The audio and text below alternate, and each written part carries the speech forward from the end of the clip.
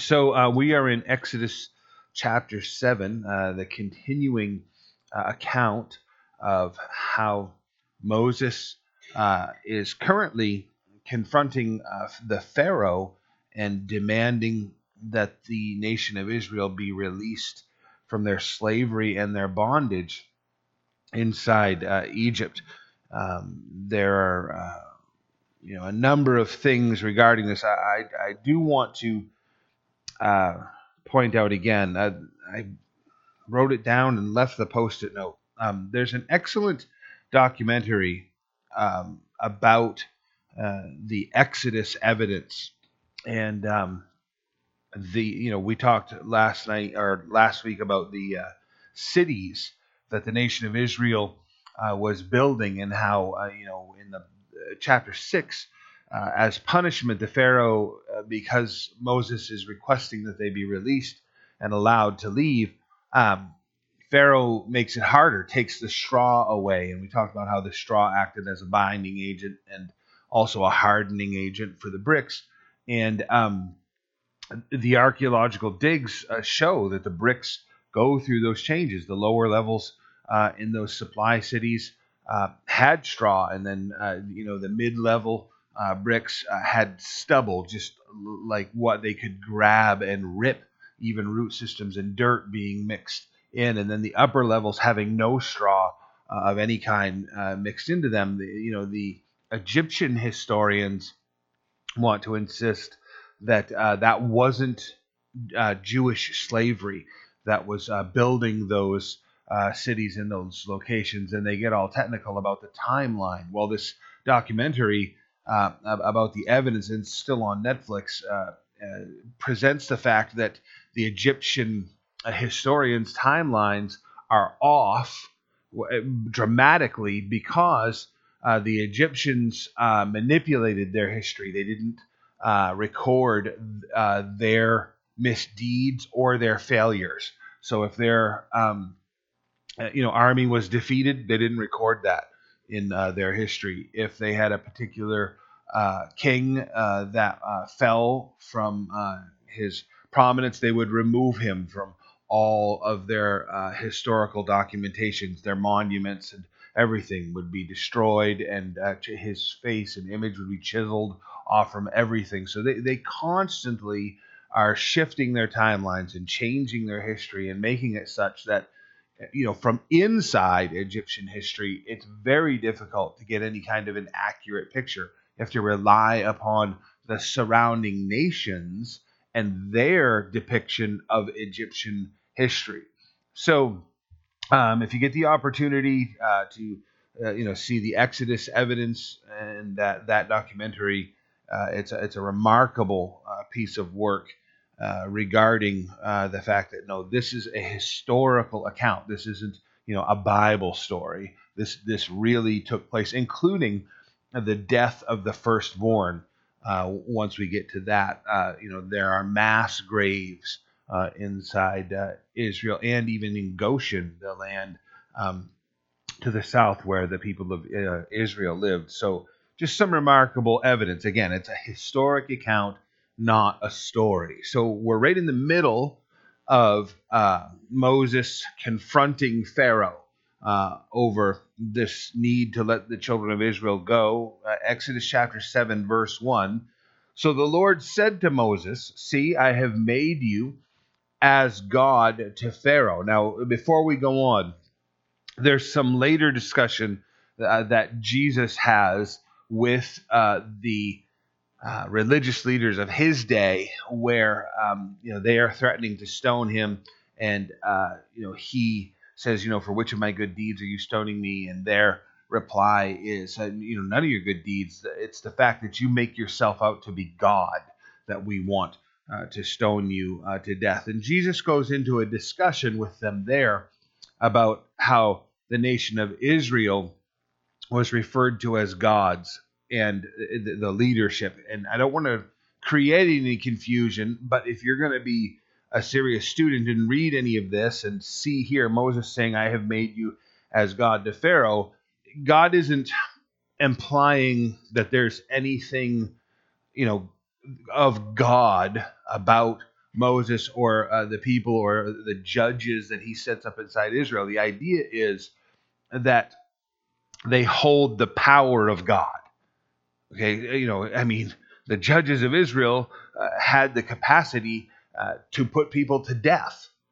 Life and death was in their hands. That's what God is saying. You get around the likes of Jehovah's Witnesses, and they're going to manipulate that and try to do things saying Jesus was not God. Any number of different approaches. Jesus was God in the flesh. That needs to be very clear. Here, God isn't saying anybody can become a god, as the Mormons falsely teach. If you pursue their belief system and do everything right according to their plan, you'll become a god and get your own planet, and then you'll be able to populate that with all of your offspring, and then you can develop your own plan to save all of those people. You'll become their savior. I mean, it gets weird once you start departing from what the Lord is saying. So now that I've made you as confused as I possibly can, just for clarification's sake again, Jesus is God. Very simply, that's what John chapter 1 tells us. In the beginning was the Word was with God, and then what? Verse 14, and the Word became flesh and dwelt amongst us. Jesus is God. That's a very simple understanding from the Scripture. Here, and when the Lord refers to men as being as God, it's because of the power that he bestows into their life, and they're going to have the appearance to those they minister to as, the very power of God. Moses is, in just a few moments here, going to be changing all of the water of Egypt into blood. That is going to raise some eyebrows. It's going to cause people to look at him as, being supernatural to a degree. So again, the Lord said to Moses, "See, I have made you as God to Pharaoh. Aaron, your brother, shall be your prophet." So just to paint that picture, you shall speak all that I command you. And Aaron, your brother, shall tell Pharaoh to send the children of Israel out of this land. And I will harden Pharaoh's heart and multiply my signs and my wonders in the land of Egypt. Now, I want to dwell again on this issue of I will harden Pharaoh's heart. There is, two schools of thinking within Christianity, within especially Protestant Christianity, that which is non-Catholic, that is Calvinism and Arminianism. And I know I'm way over simplifying the two schools of thinking, but it's basically like this. The Calvinists say that God intended for those who were going to become Christians to become Christians. And the people had no choice in that matter. God just made them Christians because that's what he wanted to do. And everyone else that didn't become a Christian, God didn't want them to become Christians. And it literally goes as far as saying that God literally just created them to send them to hell. Okay, when you say it that way, I hope your heart kind of sinks. Like, that doesn't sound like God at all. That sounds bad. Okay, so the other side of the picture is the Armenian side. And again, I know I'm way oversimplifying this, but it's essentially the idea that, no, it's all about choice. You could choose to be a Christian, and you can choose to unbe a Christian. You could lose your salvation, more or less, is what's being taught. These two schools of thinking have so polarized that now within Christianity they're like fighting with one another and creating all kinds of chaos and confusion. I want to run through a few verses here so that we understand the character of God. Okay, this is what human beings have done with certain verses in the Scripture. They've made their belief systems out of it and separated a lot of the body of Christ. Christianity has been pulled apart by this. So here are some things to think about. Malachi chapter 3 verse 6 says, "For I, the Lord, do not change." Okay, so his character is unchanging. He isn't going to be one way during a certain period of time, right? We hear people say, oh, the God of the Old Testament versus the God of the New Testament. That's the same God, and their character is unchanged, right? Very, very merciful. God did not want to destroy the incredibly wicked Ninevites. That's why Jonah did not want to go minister to them, because his fear was he was going to go warn them on behalf of God, and they were going to repent, and then God would spare them, which is exactly what happened.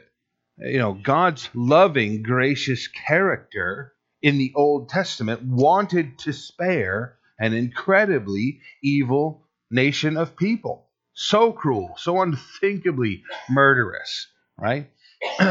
And yet, at times, we see him bringing his judgment. Move to the New Testament, right? Jesus very graciously forgiving people. Woman caught in the act of adultery. Group wants to stone her to death. Jesus says, where are your accusers? They've all left. Neither do I condemn you. Now go and sin no more, right?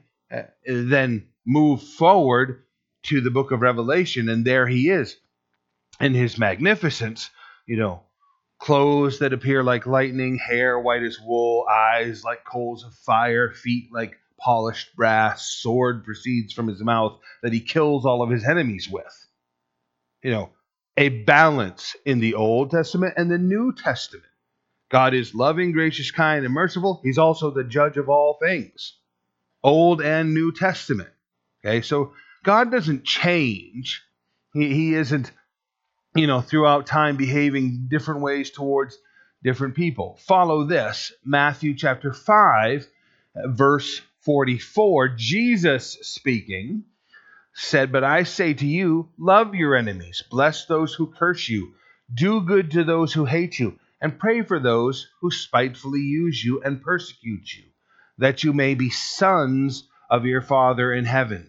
For he makes the sun rise on the evil and on the good, and sends rain on the just and the unjust." Now, if you're thinking that's some kind of punishment, I hate it when it rains, that's not what this culture was thinking.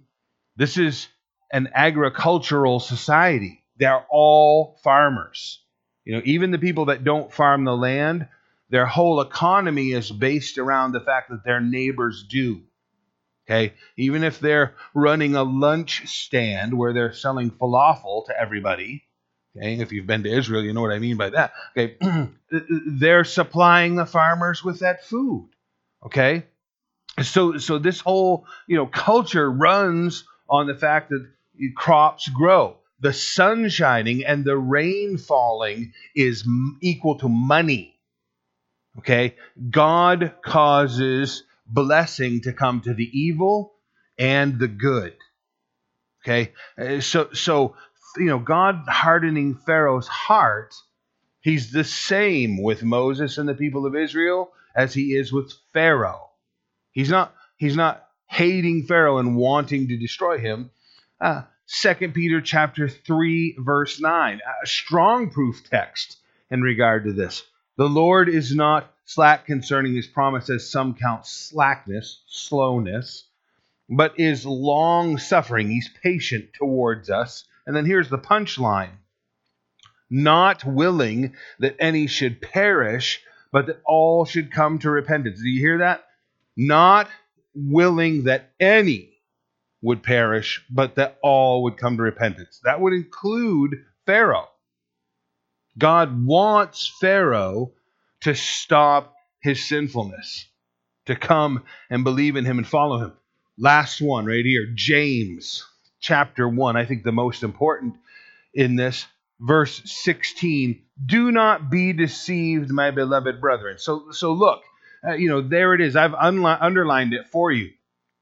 Do not be deceived. The strongest indication that you could be deceived and that there's going to be an effort to deceive you.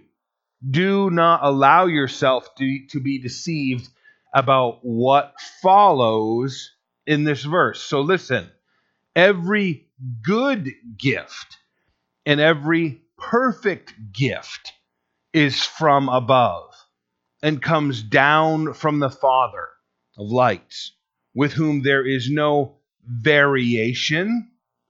He doesn't treat one person one way and another person another way, or shadow of turning. Oh, I'll be good. No, I won't. I'll be evil to Pharaoh. God doesn't deviate. He doesn't change. He gives good gifts. Pharaoh is currently engaged in a crime that God is going to tell them later is deserving of death. He's kidnapped an entire nation of people, and he's using them as his slave labor. He needs to set them free.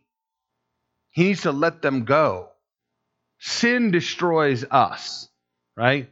This isn't just a situation where God is hearing the cries of his people, Israel, and saying, I have to make that stop. He's also concerned about how that sin is affecting Pharaoh. He wants to deliver Pharaoh from the way he's destroying himself with this behavior. We so often have that thought or process in our mind where we're thinking somehow God is holding me back or doing a bad thing to me.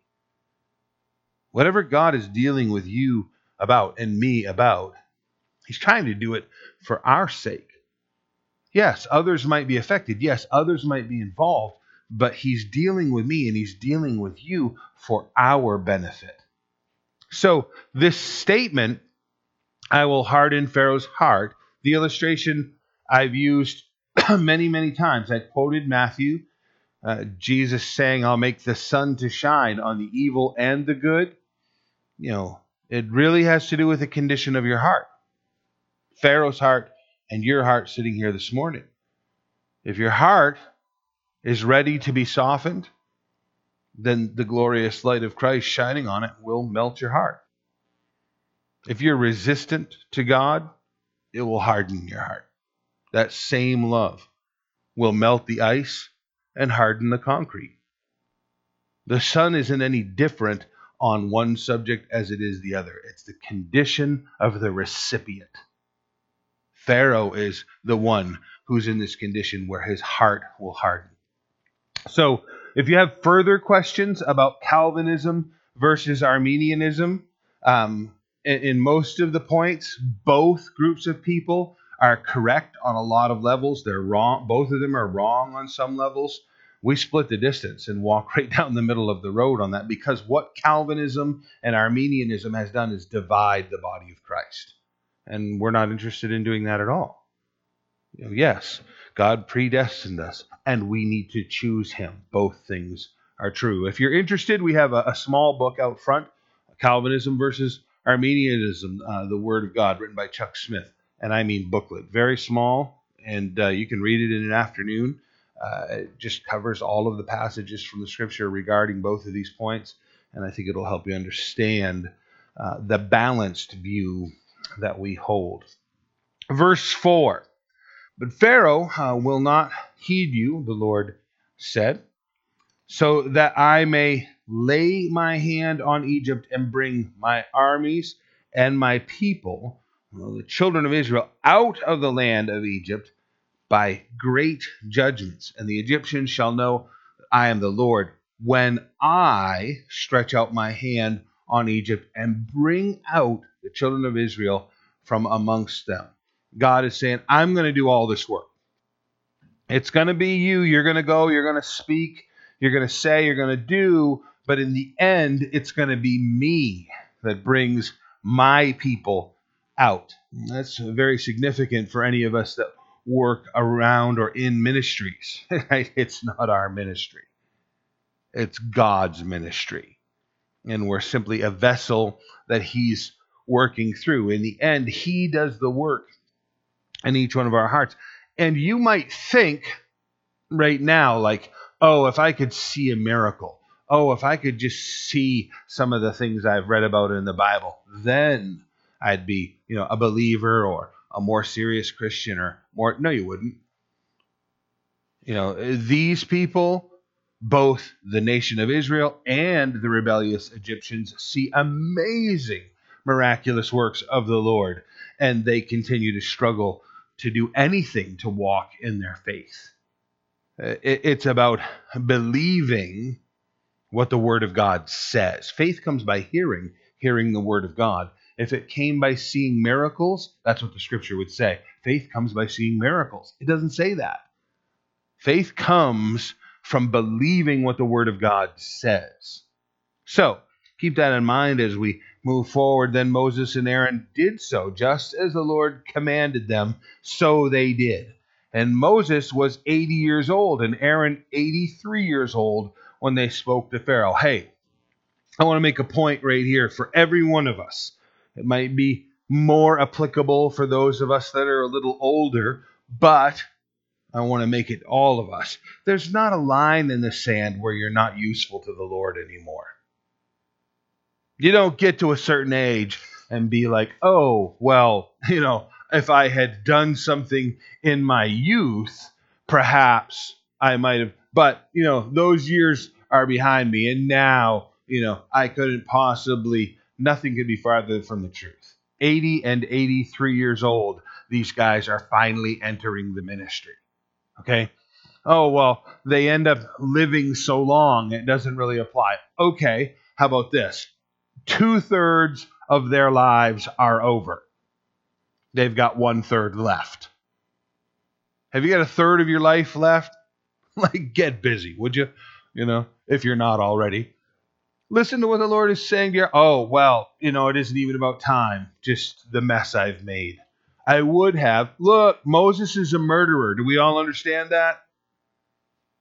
He's lived in exile for 40 years because he killed a man.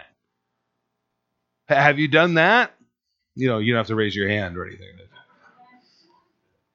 Have you screwed up really bad and you're somehow thinking, I'm useless? No. Follow.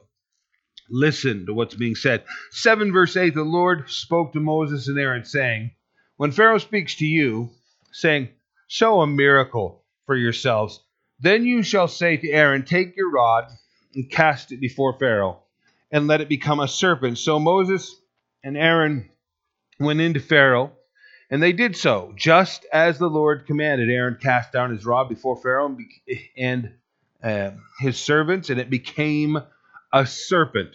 I mean, that would be pretty astonishing to see it. I want you to notice that this was Pharaoh's request, right? Now, we've read this, and maybe we've read it dozens or hundreds of times in our life, and we've seen the whole interaction with God and Moses as he's been being prepared for this. Please hear me in this. This is God meeting Pharaoh in the place of his need. Pharaoh's not going to believe unless he sees a miracle. Okay, let's show him a miracle. Does he believe? No. No, he doesn't. So that God can be without excuse and so that Pharaoh will be convicted. You want to see a miracle? How about this one? Still don't believe. Have you been that way with God? Again, no show of hands, right? Oh Lord, if only you would, and then he does, and then we continue down the same path we were on.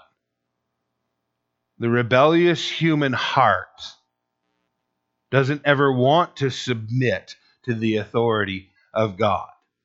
This is what repentance is all about making your heart obedient. Making your heart obedient. Our emotions are a very powerful thing. The war that we're engaged in that Paul described, he talks about the heavenly realm and the war between essentially good and evil, and how, we do have weapons, but they're not of this earth. But he says, in the process, he says that, the war is about taking every thought captive to the obedience of Christ and casting down every imagination that exalts itself against the knowledge of God. The war is for the control of your mind. Pharaoh is in the place right here. Well, if only I could see this, miracle. And here's why. Look at verse 11.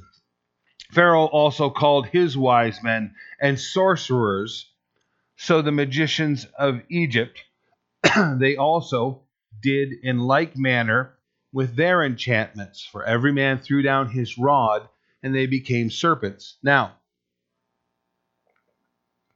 if you're thinking that it's an equal um, sort of miracle, it's not. Okay? And we're going to see some things unfold here that show us it's God's miracle is a true miracle. Theirs is deception. There is Dennis and Sandy Zeck are friends of ours that have a ministry where they perform illusions to help you understand how our enemy uses lies to manipulate us. You think you're seeing something, and then they show you afterwards that you're not actually seeing what you think you're seeing. Okay? So, in particular, in the Hebrew language, this says outright that they threw down their serpents in fire, or they threw down their rods in fire, they became serpents. To this day, this trick is done by illusionists, where snakes are wrapped in stiff paper that has a flammable material in it, and they spark the material and big burst of smoke. And as you know, with most reptiles, heat really livens them up. Okay? So sedate the animal, subdue it, wrap it in this stiff paper, and it looks like a cane, right? And then with the strike of the spark, they ignite it, it bursts, big cloud of smoke, the fire awakens the snake dramatically as it writhes around, and now they have a snake in their hand. It seems that these tricksters, sorcerers, magicians, this was a commonly performed trick. Now, if you're thinking, like, why would God have Moses do this illustration if God knew this was a trick? Pause the thought for a moment. Does everybody in the room remember the standoff between God's prophets and the prophets of Baal? And they build the altar, and he says, go ahead, call fire down from heaven. And they're screaming and cutting themselves and jumping on the altar, and no fire falls from heaven. Everybody remember that, right? And then what does he do? He digs a big moat around his altar.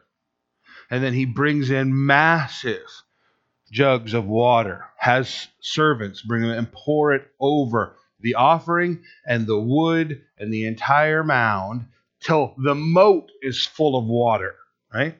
Remember all of this Sunday school class? And then he prays one simple prayer: God, send fire. And the fire falls from heaven and so thoroughly consumes the whole thing that there's no altar, no sacrifice, no moat. There's a hole in the ground, right? Crater, gone, right? The reason is the prophets of Baal commonly performed this trick. And what they did was, days before, they dug a tunnel underground and built their hollow altar on top of the tunnel, where they filled it with hay and wood and then poured oil over all of that, put their sacrifice on top, and then they would have one of the guys crawl in underneath and put the torch underneath, and boosh, it bursts into flames, and God caused fire to miraculously appear on their altar. That is why God's prophet dug the moat around his altar, so they could see there's no tunnel here. And then drench it in water, so that even if there was oil, it would all be dispersed and useless, and it's not going to catch on fire. And now the fire falls, and what's left? A hole that they can now examine and see, look, there's no tunnel. God wants to show the contrast between the false and the true. These guys have been showing you miracles of poof, here's my staff snake. Watch what happens here. Every man threw down his rod and they became serpents, but Aaron's rod swallowed up their rods. And Pharaoh's heart grew hard and he did not heed them as the Lord had said. Jesus is warning his disciples and us in Matthew chapter 24, verse 24, when he said, "For false Christs and false prophets will rise and show great signs and wonders to deceive, if possible, even the elect." You're gonna turn on the television and see the hucksters on there performing their magic tricks, right? Swinging their sports jacket around, knocking people down, the power of the Holy Spirit, all, abuzz. It's an unfortunate thing that these men have been exposed as not only, you got to understand this, not only are they not healing people, they're not delivering people from sin, they're stealing countless hundreds of thousands of dollars annually, taking personal salaries of, $3, $5, $13 million in some cases annually for their own pay, chauffeured everywhere they go, flying around the world on private jets. They're ripping off the body of Christ. Imagine, not us, not preaching from some point of jealousy. Imagine if they, as a group of believers, took all of that money that's being stolen from them and used it to truly preach the gospel worldwide.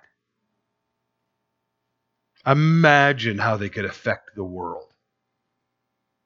$13 million, that's the annual pay? You understand how far you could broadcast the gospel with radio and television and internet all over the world with that kind of budget? And instead living on, 40, 60, 80, 120 acre estates, 25 room mansions, their staff, living in a separate 13 bedroom facility, almost a half mile away on their property. Ridiculous. Thieves, deceivers, manipulating the body of Christ. They're going to come. They're going to deceive even the elect if possible. Look at verse 14. So the Lord said to Moses, "Pharaoh's heart is hard. He refuses to let the people go. Go to Pharaoh in the morning when he goes out to the water, and you shall stand by the riverbank to meet him. The rod which was turned to a serpent you shall take in your hand." Now, just a small point when he goes out to the water. If you read the commentaries, there's a lot of opinions about what this means. The pharaohs historically would go out to the Nile River in the mornings for a few different reasons. The most common one is just to enjoy the Nile River in the morning. You live in a beautiful place, go check out the morning beauty and have your morning coffee, sitting on the dock on the Nile River. I don't know, what I'm saying? It's a beautiful place. It's got guys around to keep the crocodiles from killing you. So I don't, it's just hang out, enjoy the beauty. The second reason that they would go is they worshipped the Nile and they worshipped the sun. Okay, so the Nile and Ra, the sun god. So it was an idea of morning prayers to go and greet these gods as they start the day. The third reason that is commonly discussed, so morning coffee, worship the sun god. Third reason is also spiritual. At this time of the year, they would go and look at the levels. They had stones and markers to see where was the Nile? Was it over these rocks? Was it above this position? And they would then spiritually interpret what the day, the month, and the year was going to be like based upon the level of the Nile River. So, I'm not going to do anything with those three explanations.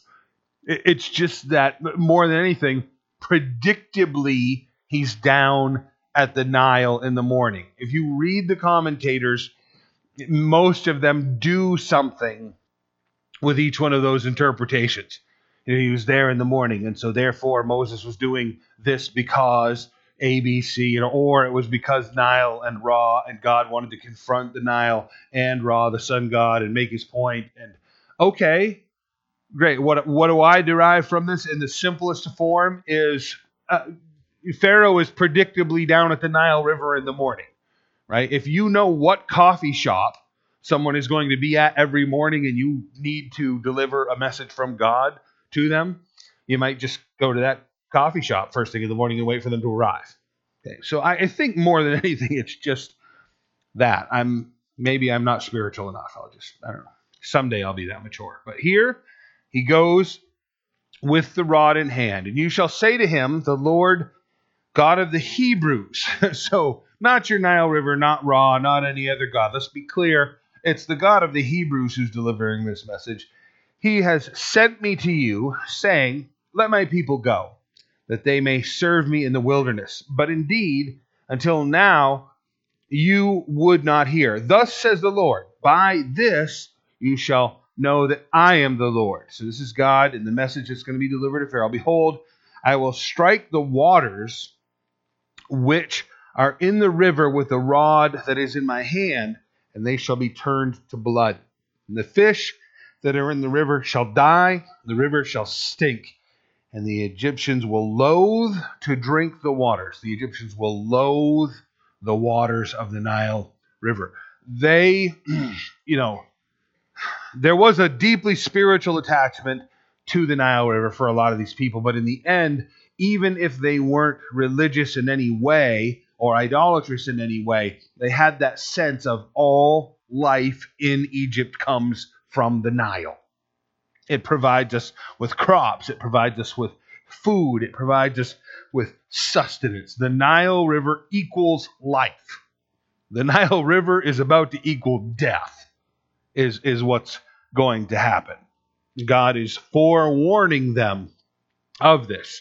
All that you know, all that you love, all that you honor and venerate in your life is about to become a detestable thing. You would not believe the number of occasions I have sat with men and they have just wept over similar things.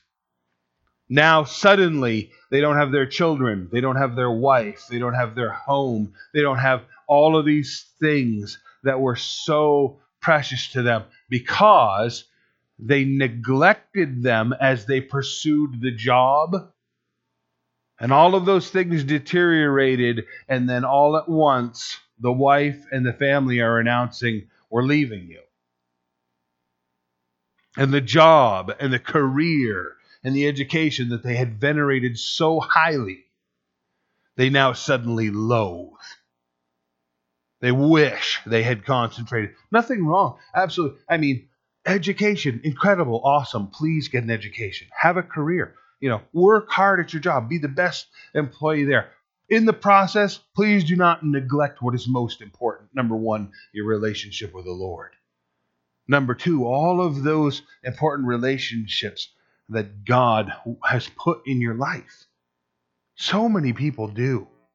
They pursue certain things thinking it's providing for them, and in the end, they loathe it. Here, God is forewarning them. This is about to occur. 19, the Lord spoke to Moses, say to Aaron, take your rod, stretch out your hand over the waters of Egypt, over their streams, over the rivers, over the ponds, over all their pools of water, that they may become blood. And there shall be blood throughout all the land of Egypt, both in buckets of wood and pitchers of stone. And Moses, Aaron, did so just as the Lord commanded. So he lifted up the rod and struck the waters that were in the rivers in the sight of Pharaoh and in the sight of his servants, and all the waters that were in the river were turned to blood. The fish that were in the rivers died, the river stank, the Egyptians could not drink the water of the river, so there was blood throughout all the land of Egypt. Oh my goodness. The critics and the skeptics try to find all kinds of different explanations. This is something similar to, red tide, and they go on and on. Look, you know how it happened? When this rod touched the water, and it spread out from there. And the minute people start to try and dismiss or naturalize a thing, I don't care to what degree this has some natural explanation. Oh, there was an algae bloom. There's a particular bacteria that, so what? You got to look at the timing of this and go, even if it was some of those things, God's hand is in control. That this man stands here in this moment and touches this water in this way. And I've had the same things happen in good and in bad ways in my life, where God has poured his blessing out upon me, and I'm just left in awe at the timing, and also where he's confronted me in circumstances in order that I would know his hand was in the work. Just recently, I had a friend who walked with the Lord, had left a heroin addiction and was doing great, had a great job. He fell back into it, unbeknownst to anyone. You know how a lot of that goes for those of us that have struggled with addiction. Toy with it a little bit. And what are the odds that he would take his company's truck and leave the state of Maine, go through New Hampshire, and be entering Massachusetts to go get heroin as his pastor was returning and passed him on the interstate? Literally like, hey, and picked up his phone and called him right up and said, you've got minutes to get that truck back in the state of Maine, or your boss is going to report that vehicle as stolen, and you're going to be arrested wherever you are. Turn around now, go back home, get right with me, your wife, your boss, and most importantly, God. His pastor from Orrington, Maine, passing the border at the same time. He's in the outside lane, headed fast lane south. Pastor's in the outside lane, fast lane, headed north, so that they're literally just feet apart, like, hey. Recognizes the company truck from, Maine, and says, well, and that's so-and-so. Oh, you got to understand the grace of God in moments like that. You got to understand the grace of God right here. Whatever you come to the Nile because it's beautiful, want to see the sunrise, beautiful red skies. How about beautiful red river? What about that? God will meet you right where you're at. 22. Then the magicians of Egypt did so with their enchantments. Pharaoh's heart grew hard, did not heed them, as the Lord had said. Pharaoh turned and went into his house. Neither was his heart moved by this. So all the Egyptians dug all around the river for water to drink, because they could not drink the water of the river. 7 days passed after the Lord had struck the river. So just a tremendous difficulty that arises. I want to ask you, as we close, to turn to a couple places with me. Let's go to 2 Timothy chapter 3. Just going to read a few verses from a couple locations. 2 Timothy chapter 3, verse 1. There, Paul says to this young pastor, Timothy, who he's raised up, know this, that in the last days perilous times will come. For men will be lovers of themselves, lovers of money, boasters, proud, blasphemers, disobedient to parents, unthankful, unholy, unloving, unforgiving, slanderers, without self-control, brutal, despisers of good, traitors, headstrong, haughty, lovers of pleasure rather than lovers of God. Tell me that's not a commentary on our culture. This is the world we live in, is it not? Having a form of godliness, but denying its power.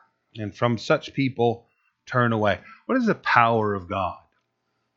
Well, number one, the ultimate expression of God's power is his power over death. He raised himself from the grave. But death is a result of sin. The power of God, the ultimate power of God in our life, is God's power over sin. What we're hearing from the pulpit a lot of the time is, don't worry about sin. In fact, go ahead and sin. We'll openly affirm your sin and encourage you to come to our church. Very, very destructive thing. They have a form of godliness, but deny its power. From such people, turn away. For of this sort are those who creep into households and make captives of gullible women. Now, that isn't saying anything about you, ladies, at all. The interpretation is gullible, effeminate. So whether you're female or male, and you don't have that strength as a man or a woman to stand up and guard your heart and mind, but you would be susceptible to someone steering your heart and mind away from God. That's what's being implied there. They creep into households, make captives of gullible women, loaded down with sins, led away by various lusts, always learning and never able to come to the knowledge of the truth. Now, as Jannes and Jambres resisted Moses, so do these also resist the truth. Men of corrupt minds, disapproved concerning the faith. Jannes and Jambres, who are they? They are the magicians we just read about. The magicians who came and said, oh, you're going to do staff to snake? We can do that. Oh, you're going to do water to blood? We can do that. Those that have an appearance of the supernatural in their life, but they do things that pull people away from Christianity. Think about that for just a minute. So do these also resist the truth. Men of corrupt minds, disapproved concerning the faith, but they will progress no further, for their folly will be manifest to all, as theirs also was. Jannes and Jambres eventually were seen for what they were. I got a couple more verses I want you to look at. The book of Acts, Matthew, Mark, Luke, John, Acts, chapter 20, verse 25. This isn't like secondary to what I've been saying. Really want this to sink into your heart and mind. Acts chapter 20, beginning at verse 25. And indeed, now I know that you all, among whom I have gone preaching the kingdom of God, will see my face no more. So Paul is saying to this church, I'm about to depart and you're never going to see me again. Therefore, I testify to you this day, I am innocent of the blood of all men, for I have not shunned to declare to you the whole counsel of God. The only way Paul can say that is if he taught the whole Bible to them. If you're thinking, whole Bible, how did Paul teach the whole Bible to them? He wasn't even with them very long. Right. We just read in the book of Acts how they had a 12-hour Bible study, which is what we're planning on doing this morning, so settle in. I'm kidding, I'm almost done. Therefore, take heed to yourselves and to all the flock among which the Holy Spirit has made you overseers. You see, so there are supposed to be leaders within the church and pastors to shepherd the church of God, which he purchased with his own blood. For I know this, that after my departure, savage wolves will come in among you, not sparing the flock. Also, from among yourselves, men will rise up speaking perverse things to draw away the disciples after themselves. Therefore, watch and remember that for 3 years I did not cease to warn everyone night and day with tears. Moses comes to Pharaoh and says, because you're rebelling, this river is going to be turned into blood. And he's going to do that each time. If you'll just repent right now, the next wave is not going to hit you. And he refuses. And the next wave hits until he loses his firstborn children. Take it to heart, church. God wants us to hear his voice and turn toward him before the difficulty. The warnings are coming before the difficulty. Right? We always act like, if only I had known. Wasn't God telling us all along the way? And yet we forcibly continue. Lastly, 2 Corinthians chapter 6, just one verse, 2. 2 Corinthians 6:2. For he says, an acceptable time I have heard you, and the day of salvation I have helped you. And here it is. Behold, now is the acceptable time. Behold, now is the day of salvation. And brothers and sisters, dear people, that's today. That's today. It's always the day of salvation. As we started this study and talked about, the difference between Calvinism and Arminianism, God doesn't want anyone to perish. He wants everyone to experience repentance and salvation. That is the heart and mind of God. He wants us to surrender to him. So wherever you're at this morning, wherever your heart is at, surrender. Maybe you're a person who's never surrendered your life to God. Do that this morning as we close in prayer. If you're a person who's surrendered your life to the Lord in the past and you sit here and reflect upon this passage this morning and you're thinking, somehow I've gotten to the place where I'm resisting God. You can stop that. You can turn to him. Let the Lord minister to you today. Amen? Amen. Well, let's stand and we'll pray together. Melt in his presence. Allow him to love you and to change your heart and mind. Father, I thank you so much for your love and your work, for bringing us here together today. Lord, I pray that you would help every one of us to surrender ourselves to you. And Lord, we need to. Lord, even those of us who've long ago surrendered and are working diligently to obey you, Lord, there's always so much more of dying to ourselves and living for you. Help us. Give us the strength of your Holy Spirit to be obedient. Lord, I pray if any of us have never surrendered before, that would be our prayer this morning. To just give up and give in to you. To allow your work to have its fruitfulness in our lives. Accomplish what you want to in us, through us. We pray in Jesus' name. Amen.